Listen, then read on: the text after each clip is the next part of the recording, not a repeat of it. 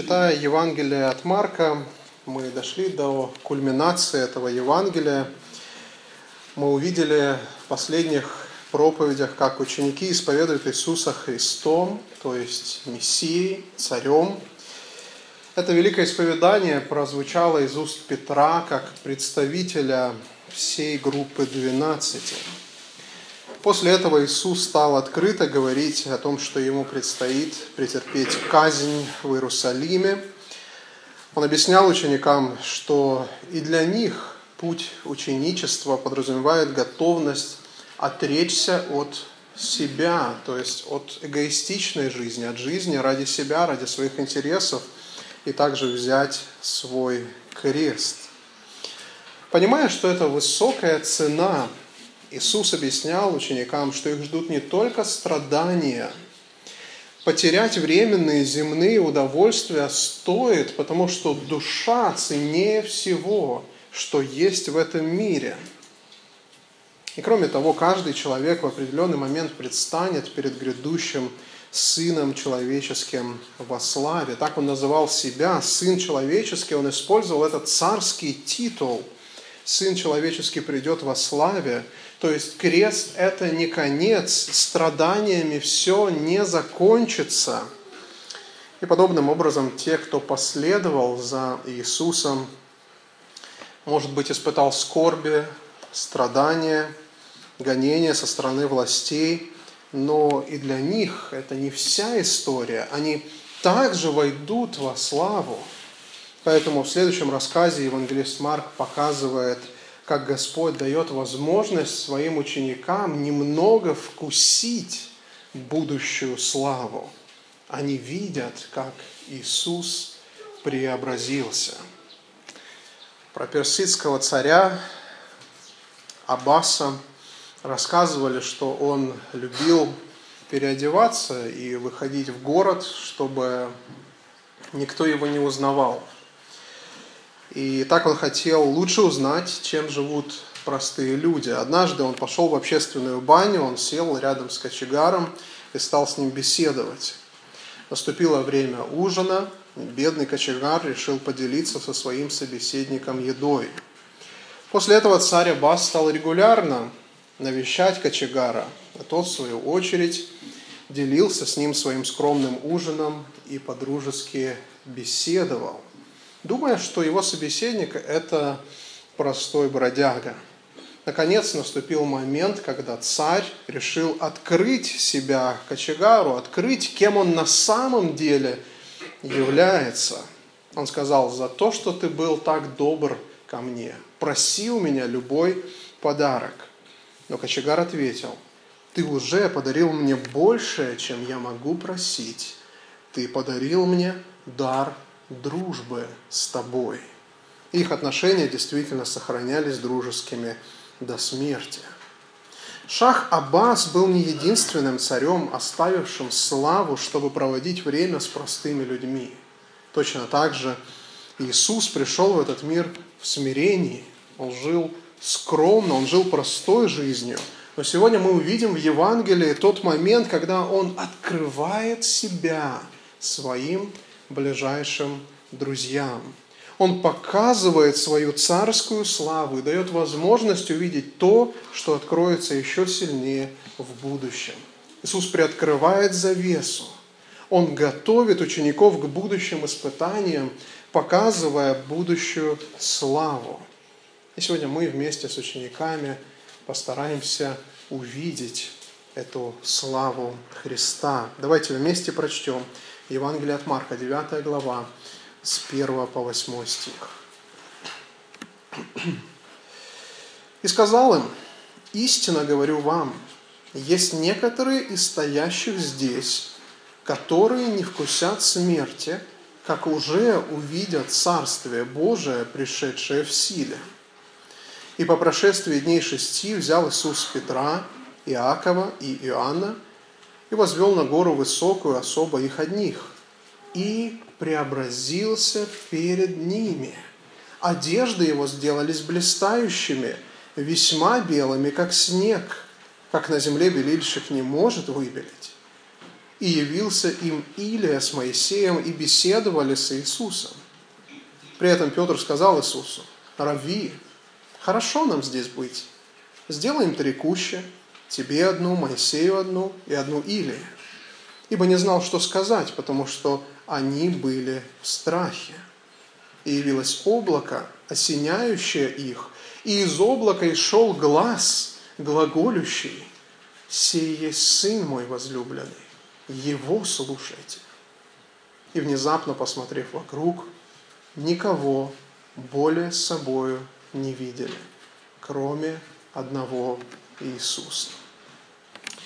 В этом тексте нам показано с 1 по 3 стих слава Христа в Его преображении, потом с 4 по 6 слава Христа в Его особенных собеседниках, и с 7 по 8 стих слава Христа в Его близости с Богом Отцом. Давайте по порядку посмотрим, что же произошло с Иисусом в этот день и с Его учениками. Для начала обратите внимание, что 8 и 9 главы очень тесно связаны между собой. Иисус, заканчивая говорить о высокой цене ученичества, дает ученикам такое ободрение, которое мы читаем в 1 стихе. «И сказал им: истинно говорю вам, есть некоторые стоящих здесь, которые не вкусят смерти, как уже увидят Царство Божие, пришедшее в стиле». Иисус обещает своим ученикам увидеть Царство Божие, причем это должно произойти до их смерти. Знаете, эти слова у многих толкователей Нового Завета вызывали вопросы и сомнения, и даже некоторые считали, что эти слова Иисуса не исполнились. Ведь Царство Божие не пришло на землю. Иисус не стал политическим освободителем Израиля. Но очевидно, что речь шла не об этом. Царство Божие в Библии – это динамическое понятие, это прежде всего правление Бога, которое приходит в жизнь людей. Божье Царство устанавливается там, где проявляется власть Бога. Об этом же Иисус говорил в другой ситуации. Помните, Луки, 17 глава, 20 стих. И далее там написано: «Бывший спрошен фарисеями, когда придет Царство Божие, отвечал им: не придет Царство Божие приметным образом, по крайней мере, в этот момент. И не скажут: вот оно здесь, вот оно там, ибо вот Царствие Божие внутрь вас есть». Или, как переведено в переводе Российского библейского общества, Царство Божие уже среди вас есть. Вот о чем говорит Иисус. Царство Божие уже проявляется среди вас. Ему не обязательно приходить видимым образом. Это произойдет в будущем, когда будет явлена полнота этого царства на земле. Но уже сейчас мы можем видеть проявление Божьего могущества, Его славы, величия в этом мире. Поэтому слова Иисуса естественным образом нужно понимать как относящиеся к тому, что произошло через несколько дней на горе Преображения. Ученики действительно увидели силу и славу Царства Божьего. Они вкусили то, что еще должно открыться в будущем, когда власть неба придет в полноте на эту землю. Помните, об этом мы молимся в молитве «Отче наш». «Да придет Царство Твое, да будет воля Твоя и на земле, как на небе». И так далее. Во 2 стихе мы видим, как ученики с Иисусом оказываются на горе. И по прошествии 6 дней взял Иисус Петра, Иакова и Иоанна и возвел их на гору высокую, их одних, и преобразился перед ними. Интересный вопрос, о какой горе здесь говорится. Иногда можно встретить такое мнение, что речь идет о горе Фавор. А в православной традиции обычно именно это место считают местом преображения Иисуса. Даже исторически есть пример, когда царица Елена, мать римского императора Константина Великого, совершила паломничество на Фавор в 326 году. И она приказала построить там храм в честь преображения Иисуса и свидетелей преображения Петра, Иакова и Иоанна.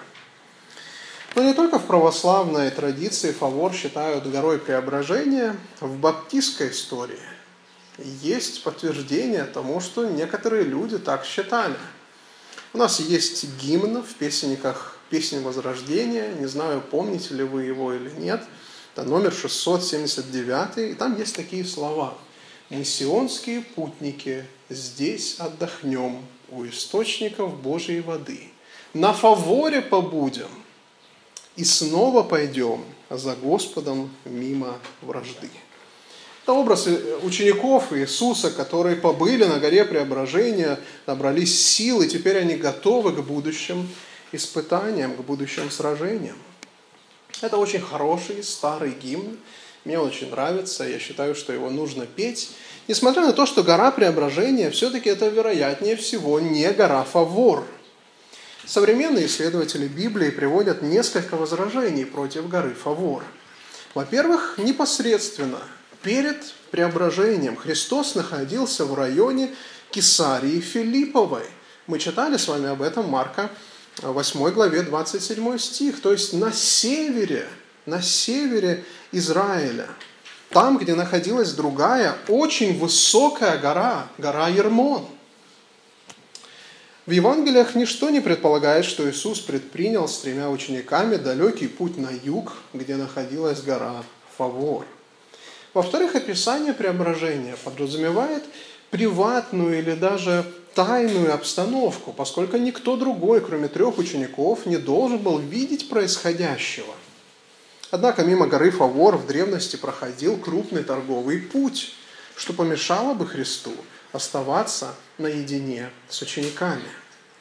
Еще один момент, который тоже здесь имеет значение. В хасмонейские римские периоды на вершине Фавора находился военный форт, то есть прямо на вершине горы. Опять-таки, это помешало бы Христу сохранить это событие в тайне. Поэтому гораздо лучше на роль горы Преображения подходит одна из горных вершин Ермона. Так что да, мы можем сказать, что песенники «Песнь Возрождения», они не богодухновенные, в них есть ошибки. Итак, поднявшись на гору Ермон, Иисус преобразился перед учениками. Он взял с собой только 3, как мы читаем, Петра, Иакова и Иоанна. Почему именно их? Мы знаем, что в дальнейшей истории именно эти апостолы будут названы столпами церкви.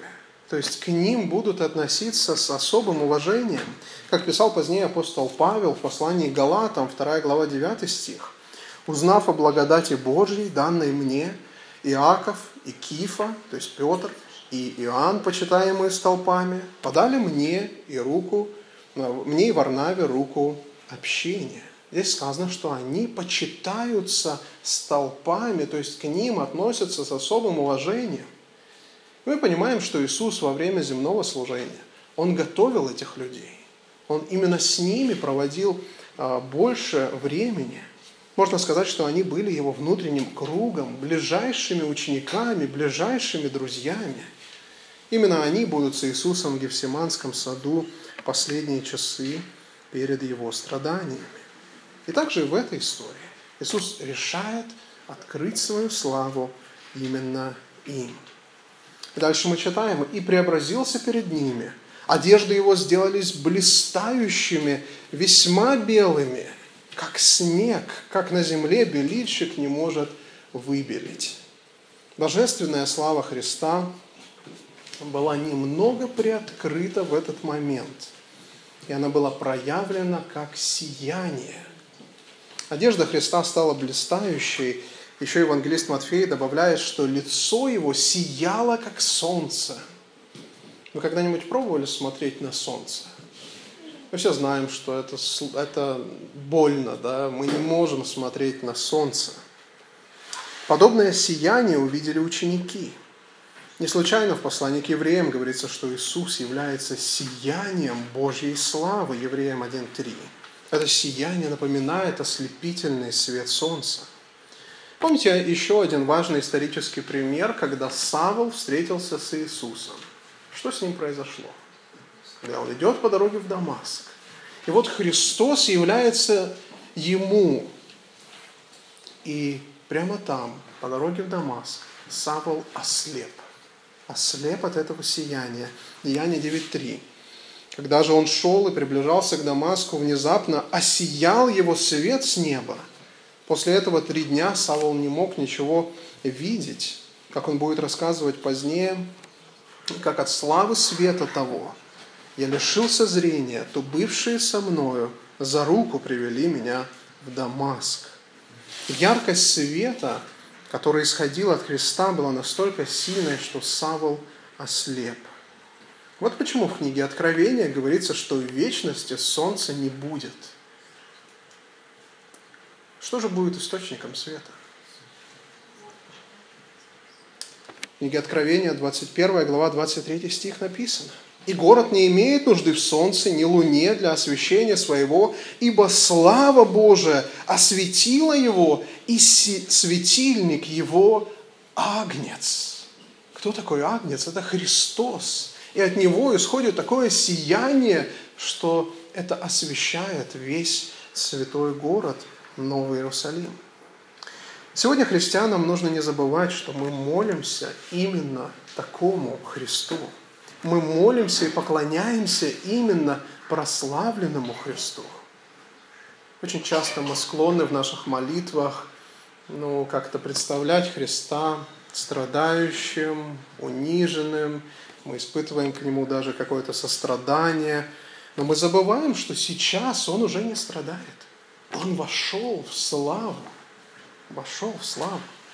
Вот почему апостол Иоанн, увидев Христа, 1 глава Откровения, он был поражен величием Христа.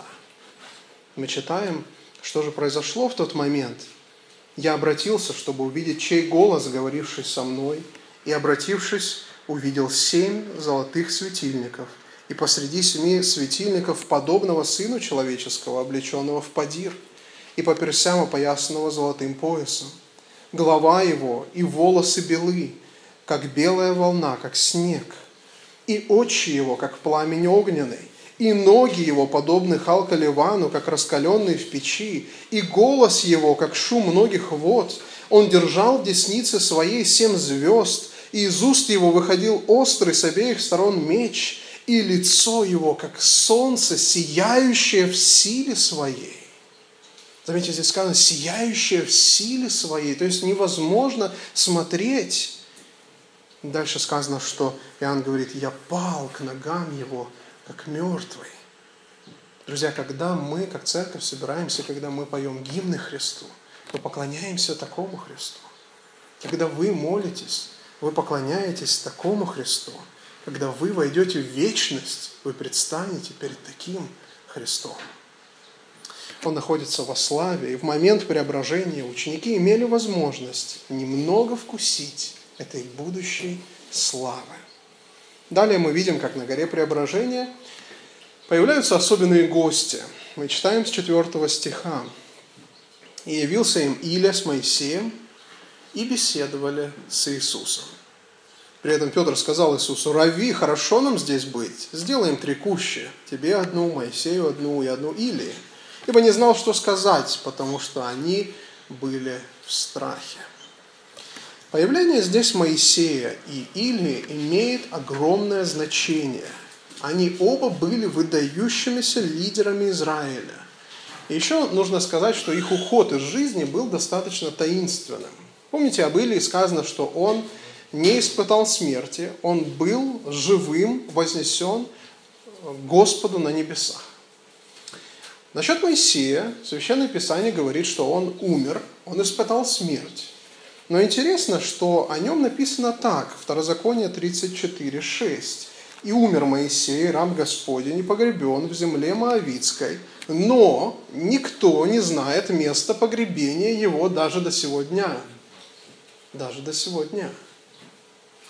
В иудейской традиции позднее появилась книга, которая называлась «Вознесение Моисея». И появилась такая идея, что все-таки Моисей, он должен, конечно, это не было Словом Божьим, это была иудейская традиция, но они считали, что Моисей должен вернуться снова, он должен воскреснуть обязательно и прийти, и быть в Царстве Божьем. Поэтому многие иудеи ждали, что Моисей воскреснет и вернется снова. О возвращении Илии также предсказывала последняя книга Ветхого Завета, книга пророка Малахии, 4 глава, 6 стих. «Я пошлю к вам Илию пророка перед наступлением Дня Господнего, великого и страшного». Итак, появление Моисея и Илии в этот исторический момент имело огромное значение. Они являются представителями Ветхого Завета, можно сказать, представителями закона и представителем, по крайней мере, Илия является представителем пророков. И своим присутствием они подтверждали, что Иисус идет верным путем. Марк не упоминает об этом, но у Луки говорится, что они беседовали с Иисусом об исходе Его. Об исходе Его. Интересно. Они говорили об исходе Его, который Ему надлежало совершить в Иерусалиме. Исход здесь, конечно же, это прообраз искупления. То есть точно так же, как в Ветхом Завете Бог освободил свой народ из египетского рабства, подобным образом Иисус совершает новый исход. Он станет новым Моисеем, который выведет свой народ, Церковь Божию, выведет из рабства греха и освободит свой народ. Итак, ученики действительно увидели, как Царство Божие пришло в силе. Они увидели преображенного Иисуса, они увидели ветхозаветных праведников во славе. Знаете, для большинства иудеев это был предел мечтаний. Вот сегодня мы знаем, что есть кумиры, да, есть известные люди, с которыми простой народ очень хочет увидеться, пообщаться. Вот, может быть, мы можем сделать такое сравнение. Как сегодня люди хотят увидеться с президентом или, может быть, с какой-то суперзвездой, хотят пообщаться, провести время. Но в Ветхом Завете подобным образом относились и почитали праведников. Иудеи хотели, чтобы Моисей вернулся, чтобы пророки вернулись. Мы знаем, что сегодня молодые люди очень на многое готовы, чтобы провести время со своими кумирами. Интересно, я прочитал как-то, что поклонница Аллы Борисовны Пугачевой, чтобы быть с ней ближе, она вышла замуж за ее шофера, родила ему 2 детей. Вот. Но Алла Борисовна была не впечатлена этим поступком. А другой момент произошел в Торонто в 90-х годах. Тоже, чтобы приблизиться к своему кумиру, один человек во время концерта, он переоделся в дерево, и он вот как дерево залез на сцену. Люди сначала не поняли, что происходит вообще, и подумали, что это часть выступления. Вот. Но потом все-таки этого человека, конечно же, остановили, и он не смог достичь своей цели. Чтобы попасть на виллу теннисистки Анны Курниковой в 2005 году, ее фанат переплыл залив Бискейн в районе Майами. Представьте себе, человек переплыл залив. Я не знаю, сколько там точно это расстояние, но достаточно много. Правда, он тоже был очень разочарован, когда оказалось, что он приплыл к соседскому дому и оказался не там, и его тоже арестовали. В древности были свои звезды. В каком-то смысле в Израиле наиболее популярными героями были Моисей и Илия. Их почитали, их возвращения ждали. И здесь ученики имели эту особую возможность провести какое-то время с Моисеем и Илией. Это был поистине особенный момент для них. Неудивительно, что Петр в растерянности начинает говорить первое, что приходит в голову. Что он говорит: Господи, давай здесь останемся. Давай сделаем 3 кущи Тебе, Моисею и Илии. Почему именно кущи? Почему об этом здесь упоминается? Скорее всего, историки говорят, что время преображения совпадает с временем праздника Кущи. И поэтому Петр говорит: Господи, давай здесь останемся. Во время праздника делали специальные шалаши, то есть люди не жили у себя дома, они просто могли где-то на улице построить шалаш и в течение недели жить в этом шалаше. Зачем это делалось? Это делалось для того, чтобы народ Божий помнил о том когда-то, о том времени, когда у них не было постоянного места жительства, когда Господь заботился о них, когда Он выводил их из египетского рабства. И вот это израильский народ вспоминал. И поэтому здесь Петр, скорее всего, размышляя об этом празднике, он предлагает: Господи, давай здесь все это сделаем, давай здесь останемся, нам здесь очень хорошо. В общем-то, Петр опять говорит мимо цели. Он опять не понимает путь Христа, он опять не понимает, чем на самом деле должен заниматься Мессия. Но с другой стороны, в его словах есть нечто ценное и полезное для нас. Заметьте, что он говорит: «Хорошо нам здесь быть». А теперь подумайте вот о чем. Совсем на короткий момент ученики имели возможность прикоснуться к атмосфере небес. И Петр говорит: «Хорошо нам здесь быть, Господи, давай здесь останемся». Подумайте о том времени, когда мы с вами будем иметь эту возможность войти в Царство Божие. Нам нужно будет совсем немного времени, чтобы мы сказали: «Господи, как тут хорошо! Я хочу здесь быть! Я хочу здесь быть!» Сразу же мы потеряем страх, мы потеряем какие-то скорби. Всего этого не будет, потому что наши сердца наполнятся радостью. Кстати, да, здесь сказано, что ученики испытывали страх, но, скорее всего, это был не панический страх, это был трепет, потому что они прикоснулись к атмосфере небес, и они говорят: «Господи, хорошо нам здесь быть». Итак, апостолам было дано немного вкусить той радости, которую в будущем испытает каждый христианин, который войдет в Царство Божие. Это нужно было испытать ученикам, чтобы они имели готовность в будущем пройти через страдания. И точно так же это нужно и нам, чтобы мы могли переносить скорби и испытания и проходить через те трудности, которые есть в нашей жизни. Позже апостол Павел напоминал церкви, Римлянам 8 глава 18 стих. Он писал: «Ибо думаю, что нынешние временные страдания ничего не стоят». Ничего не стоят в сравнении с той славой, которая откроется в нас. Итак, ученики увидели славу Божию в преображении, они увидели славу Христа в явлении ветхозаветных святых, но, наверное, самым удивительным был момент, когда они услышали голос Божий. И слава Христа была явлена в Его близости с Богом Отцом. Посмотрите, что здесь говорится. «И явилось облако», 7 стиха мы читаем, «И явилось облако, осеняющее их, и из облака исходил голос, глаголющий: это есть Сын мой возлюбленный. Его слушайте».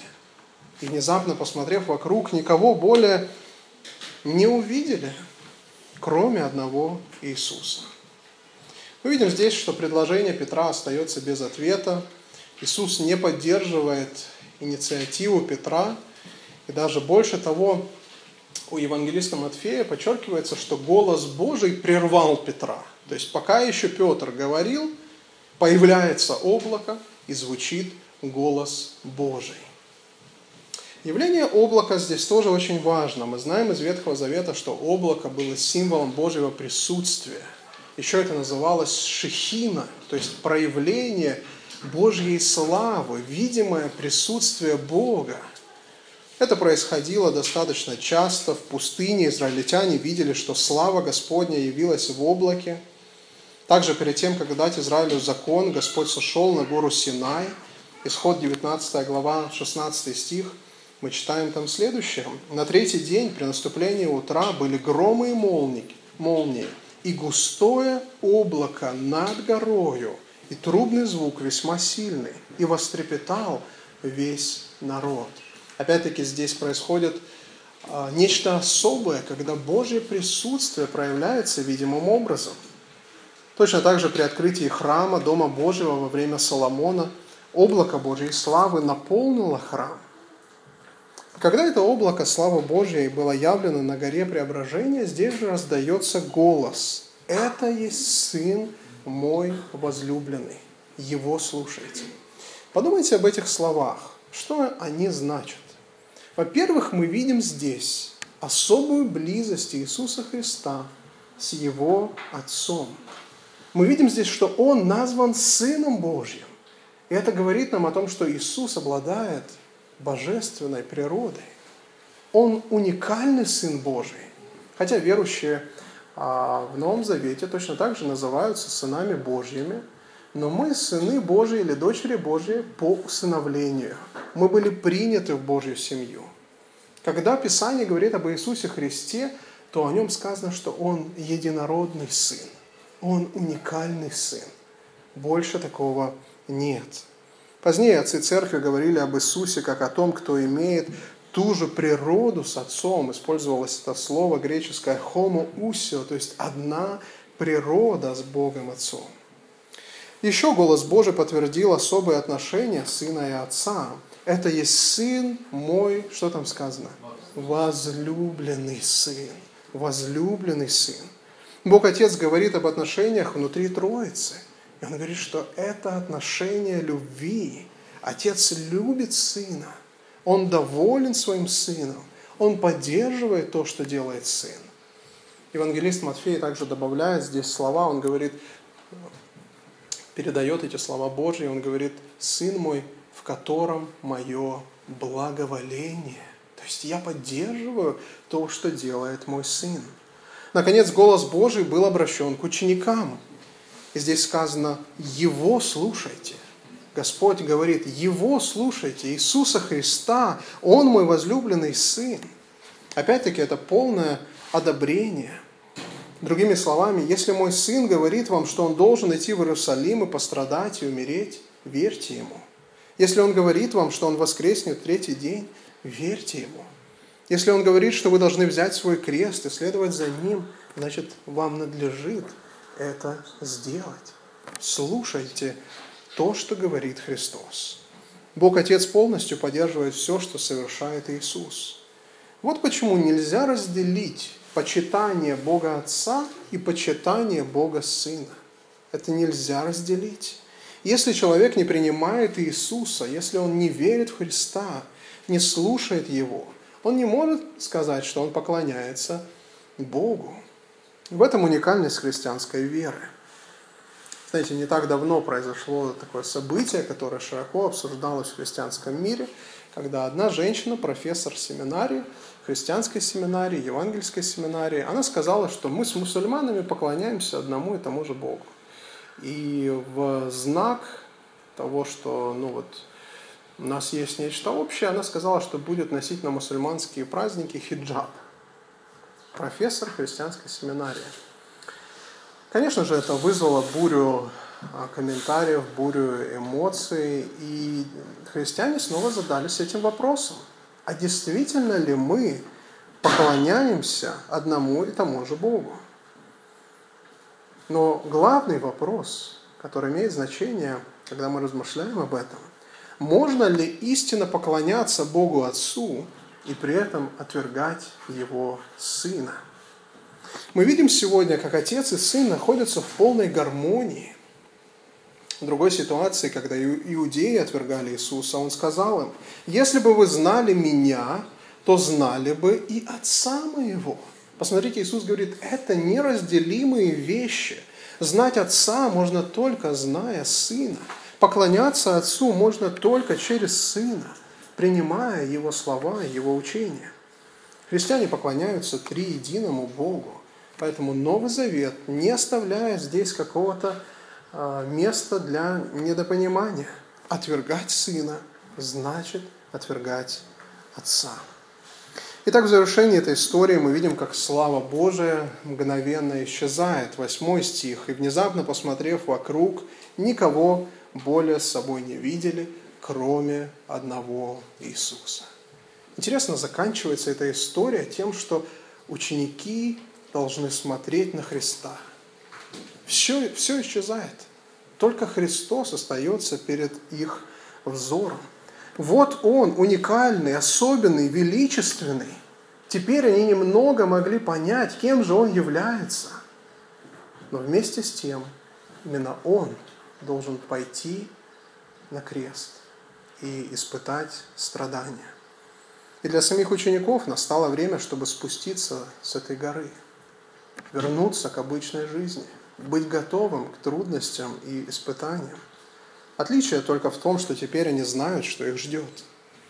Давайте мы жить, ожидая будущей славы. Когда-то и мы изменимся, войдя в Божье присутствие. Наши тела будут прославленными. В Филиппийской церкви апостол Павел напоминал, 2 глава, 20 стих. «Наше же жительство на небесах, откуда мы ожидаем Спасителя и Господа нашего Иисуса Христа». Дальше сказано, «который уничиженное тело наше преобразит так, что оно будет сообразно славному телу Его». Когда-то и мы повстречаемся с праведниками всех времен. Мы будем иметь общение с Моисеем, Авраамом, Исаией, Иоанном Крестителем, Августином, реформаторами, пуританами и тысячами братьев и сестер, которые вошли в вечность раньше нас. И сам Господь будет также обитать с нами, как сказано в книге Откровения, «Вот скиния Бога с человеками, и Он будет обитать с ними, Он будет их Богом, а они будут Его народом».